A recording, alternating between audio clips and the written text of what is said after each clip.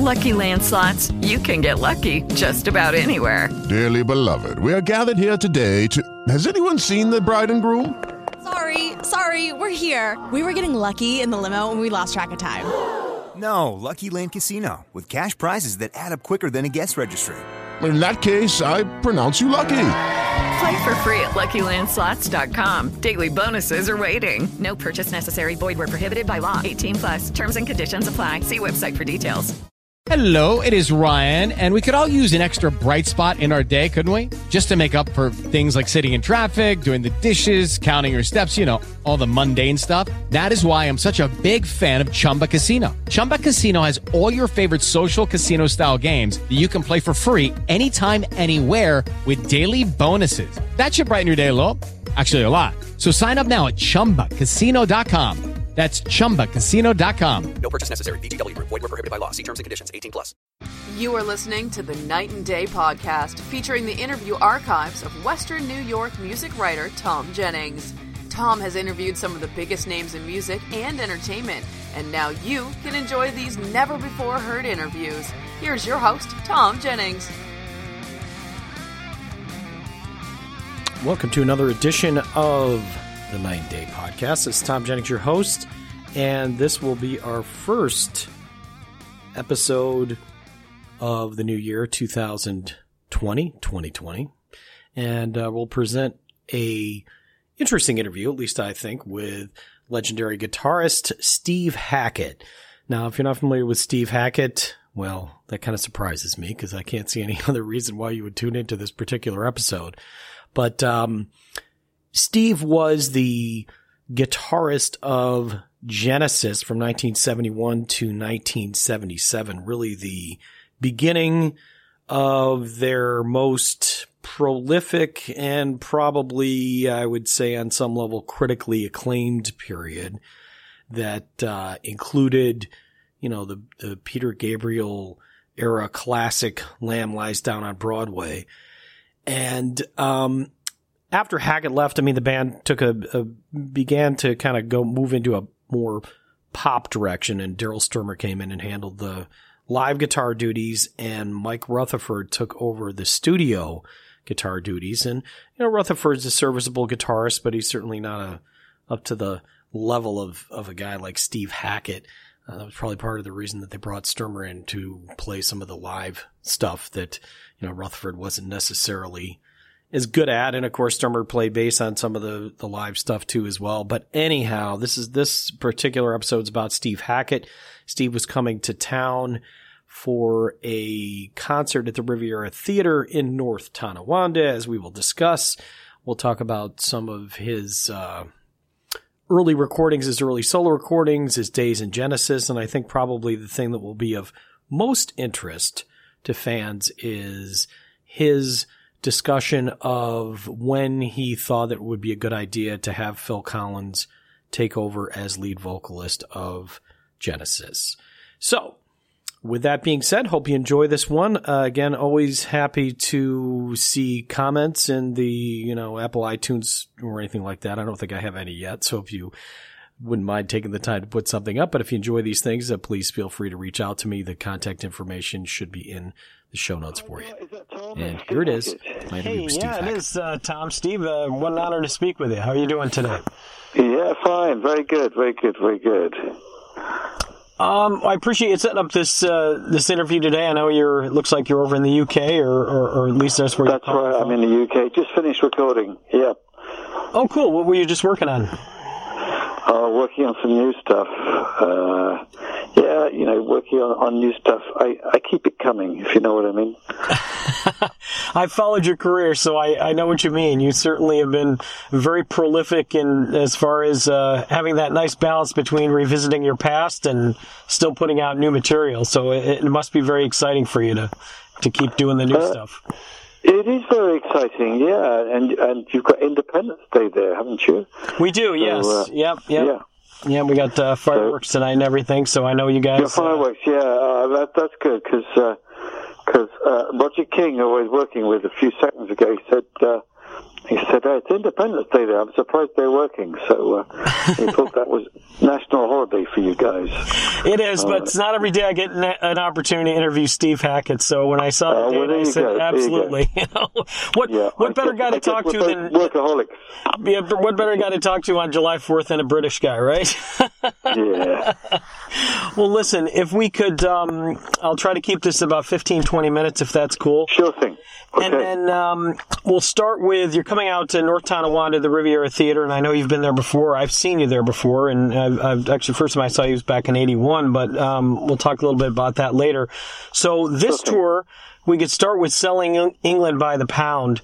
Obviously a very important album in your career and certainly with your time with Genesis, but why now? Why this particular album? And I've read that it's your favorite Genesis recording, and I'm wondering if that's true as well. Yeah, I've been doing Genesis Revisited for a while and cherry picking across in favorite tracks from various albums. But I got to the point where I thought, what if I went for the whole of, well, two albums I was thinking of, one was Selling England by the Pound and the other one was Spectral Mornings because that was having its 40th anniversary. Let me go back to Selling England. I've never done an entire Genesis album, and neither did Genesis back in the day. We didn't do entire albums apart from Lamb Lies Down on Broadway. So I thought this was a good time to have a go at the whole of Selling England, and also include one more track that Peter Gabriel wrote for the album, which didn't make it onto the record back in the day, but it was something that ended up being a co-write between the two of us some years later, finishing it off. So I do that. I include this extra track like a deleted scene or a little bit like a director's cut to invite people into the full picture of what was going on at that time.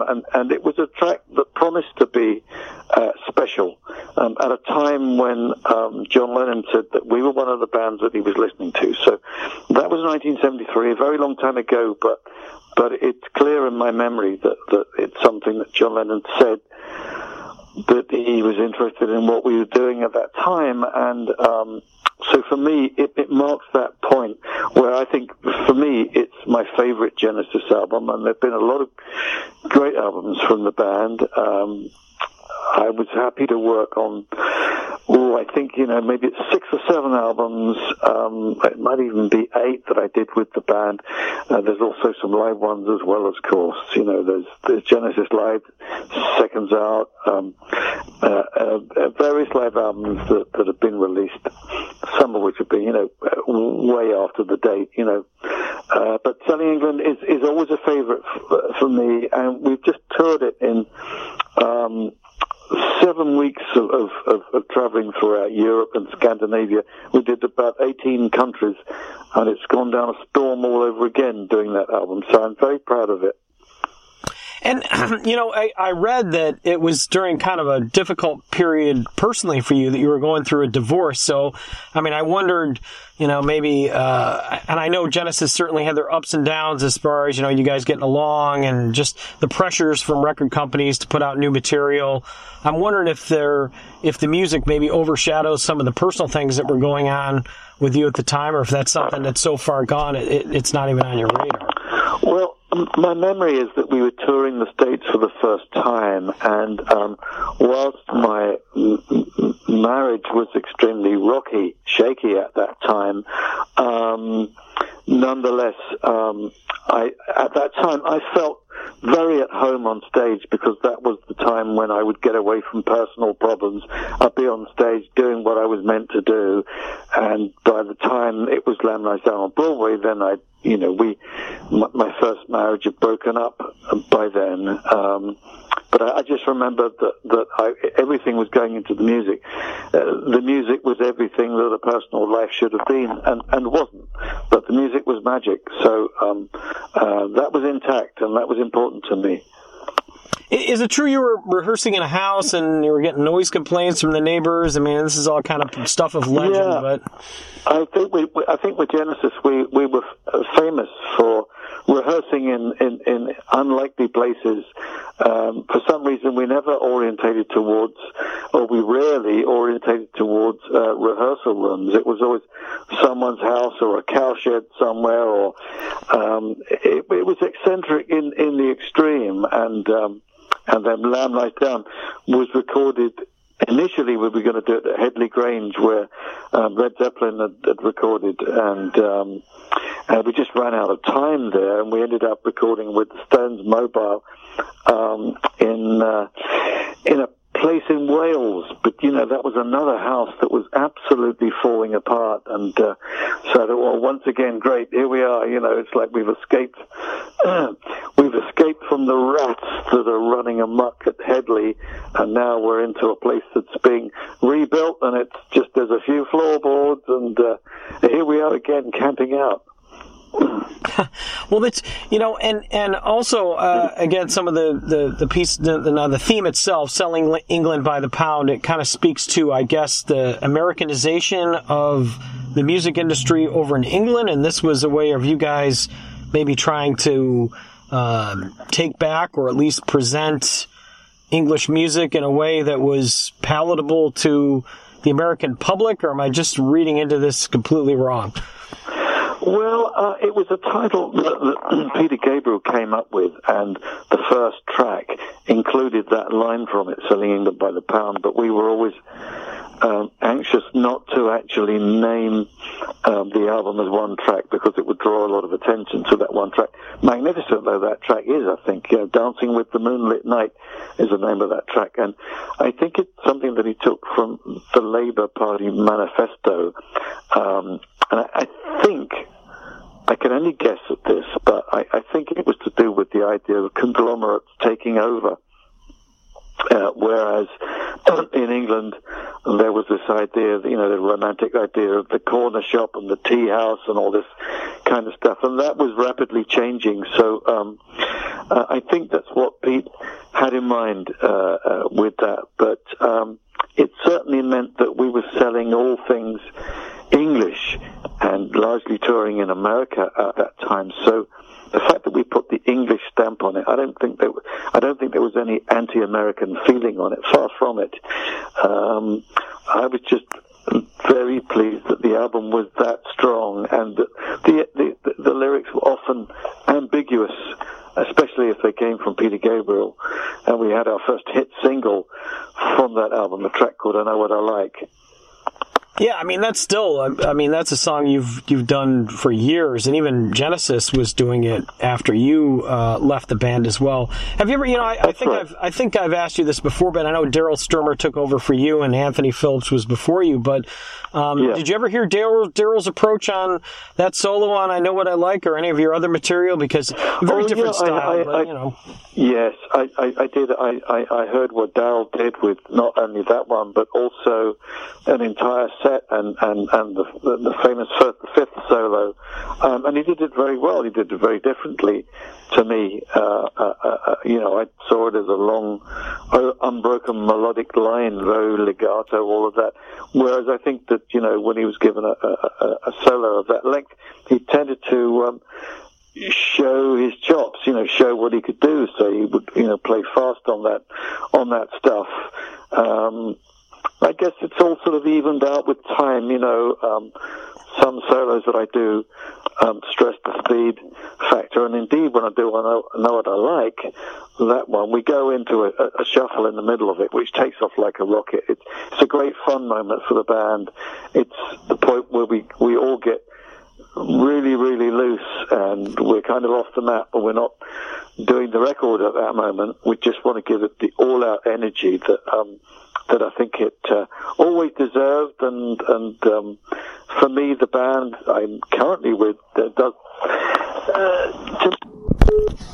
Sounds like I lost him.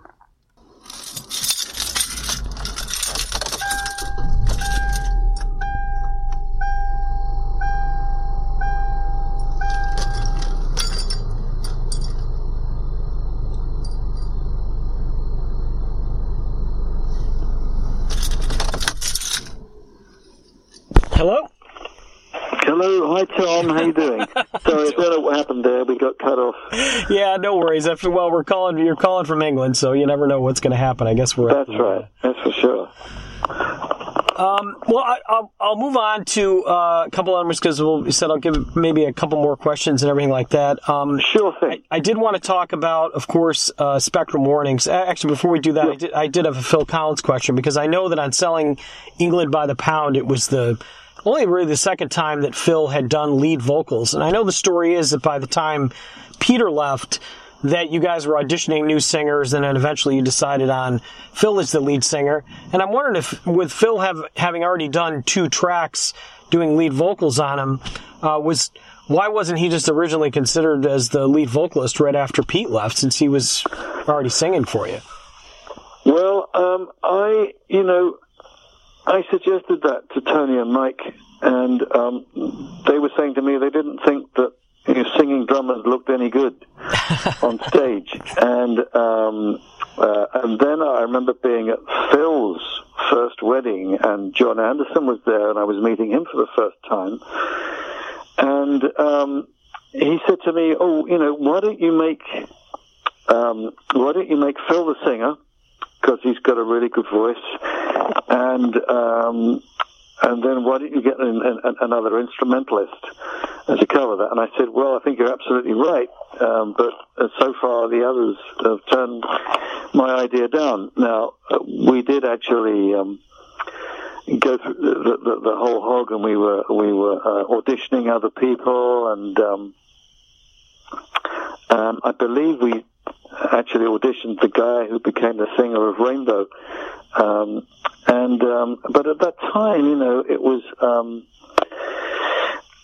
I guess what was staring us in the face was the fact that Phil was always going to be the best bet. He was from the band, he was amongst the ranks, and when the idea came up of getting in Bill Bruford, who was a star in his own right, that was always going to give us the level of sanction that we needed, which said, yeah, this is a band and a force to be reckoned with. And I very much enjoyed working with him, with Phil on vocals, and Phil running backwards and forwards to do the Phil and Bill show with double drum kits, and then with Chester Thompson a year later. It worked out incredibly well. So luckily, funnily enough, the first thing I ever wrote for Genesis was a track that Phil sang, and so I was already an early convert to Phil's abilities as regards that. And it all seems so obvious now, doesn't it? And but sometimes these things have to be thought through. Well, I guess it kind of makes sense. I could see the whole, singer as a drummer thing, but I didn't realize that John Anderson was the one that suggested that, and certainly John is one of my favorite singers of all time. He did suggest it, and the suggestion made no difference. But as I say, we started recording with someone else, and Phil really didn't like the sound of what the other guy had done with it, and said, look, let me have a go at this. And the first track that he sang was Squonk. To my recollection, it was Squonk, and he was already sounding very good. Tony Stratton-Smith happened to come by just as that was going down and said, oh, this sounds really great. Looks like you found your singer, guys. Oh, I'm off. He didn't hang around for any conjecture. And, of course, he was absolutely right. Phil was marvelous. The guy was supremely professional, always hit his marks, and so it was really, really good for us that we had someone within the band who already had, an incredible voice that was a similar size and similarly compelling as Pete's. So let's shift gears a little bit to Spectrum Warnings. As I kind of touched on before, the first time I ever saw you in concert, it was back in 1981 in Rochester, New York, at a place called the Triangle Theater. You were on the tour for Cured, I believe, and I think at that point you were still doing a lot of Spectrum Warnings material, a lot from Cured, but you really weren't doing much from Genesis. I think there was maybe one song, and for the life of me, I can't remember which one it was. I want to say Horizons. But at what point did you? I mean, Spectrum Warnings is obviously a very important solo album for you. I mean, was that kind of a time where you were really just singularly focused on? People obviously knew you from Genesis at that point, but was it more important for you to kind of make sure that the solo material was at the forefront and not getting kind of stuck in the back? I think that it takes a while to establish identity if you've been part of a band that was that important. And but I loved the sound of Spectrum Warnings. I loved the fact that we had our own vocal sound, the harmony sound that was so much a part of that, and that we touched on world music with it. Very early days of that, using the Chinese koto, and so that was very important to me, and it was my first touring band. So for all those reasons, I have great affection for that album.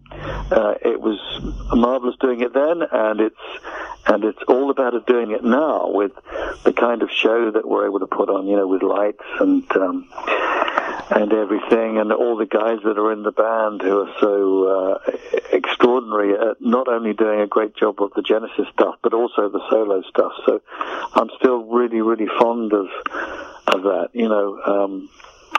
Sometimes I catch this stuff on YouTube and I go, wow, this is really, really good.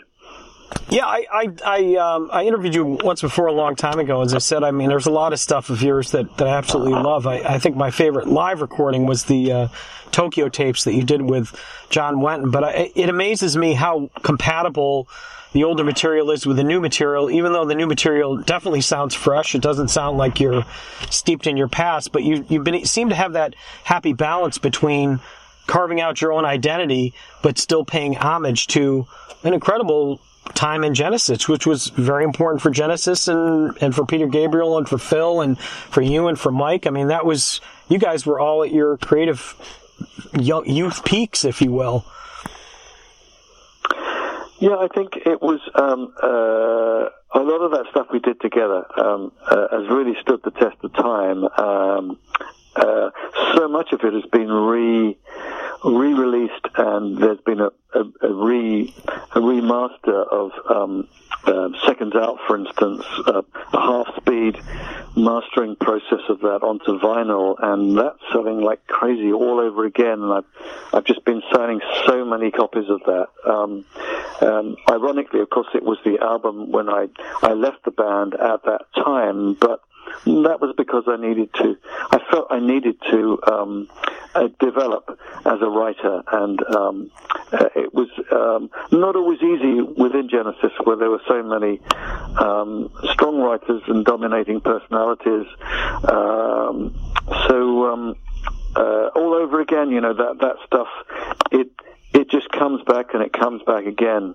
So I'm hugely proud of it, and I love doing these two favorite albums, that Genesis one, which is my personal favorite, and the other one is my personal favorite from the 70s, my solo one, Spectrum Warnings. But then there's also, we do stuff live from At the Edge of Light, the latest album, which went in the charts in 12 different countries. So it was flying high there, and there's been great acceptance of the new stuff. So I've got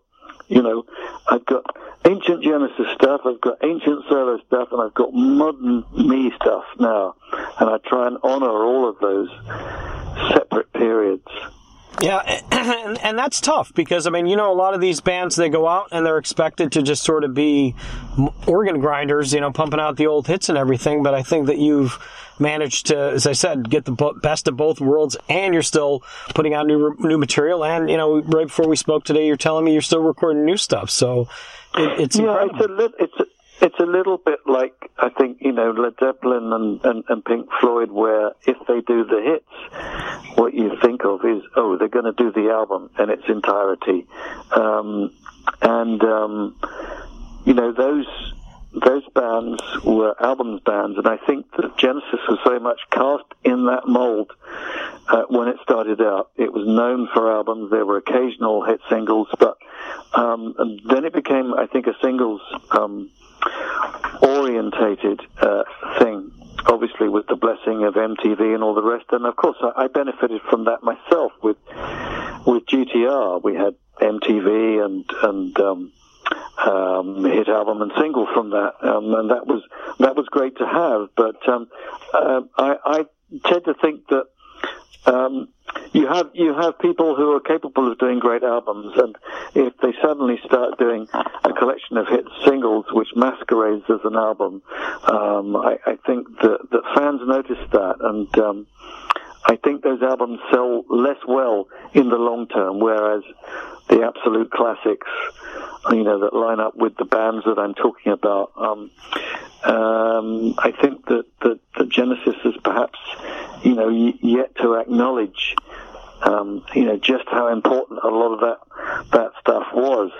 It's a strange thing. There's so much emphasis on the singles and the fill period, but before all that, some people are surprised to hear that Peter Gabriel was the lead singer of the band, but depends how far back you go with that stuff. The band was great in all its incarnations, but I think that I've also had great bands, great associations myself after that. Yeah, no, I agree. I forgotten about GTR. I just saw Steve Howe the other night. He still sounded great, but that was certainly a project that was sort of uncharacteristic of the stuff that you've done before and after, but certainly some stuff to be very proud of in that project as well. Yeah, we had a great time making that, and Arista Records did a great job on it. Clive Davis did a great job. It was a very interesting time, I think, where we just about scraped in at that point. I think that, had we been a year or two older, it would have been, nobody over 35 gets a hit single. Do you know what I mean? Yeah. And,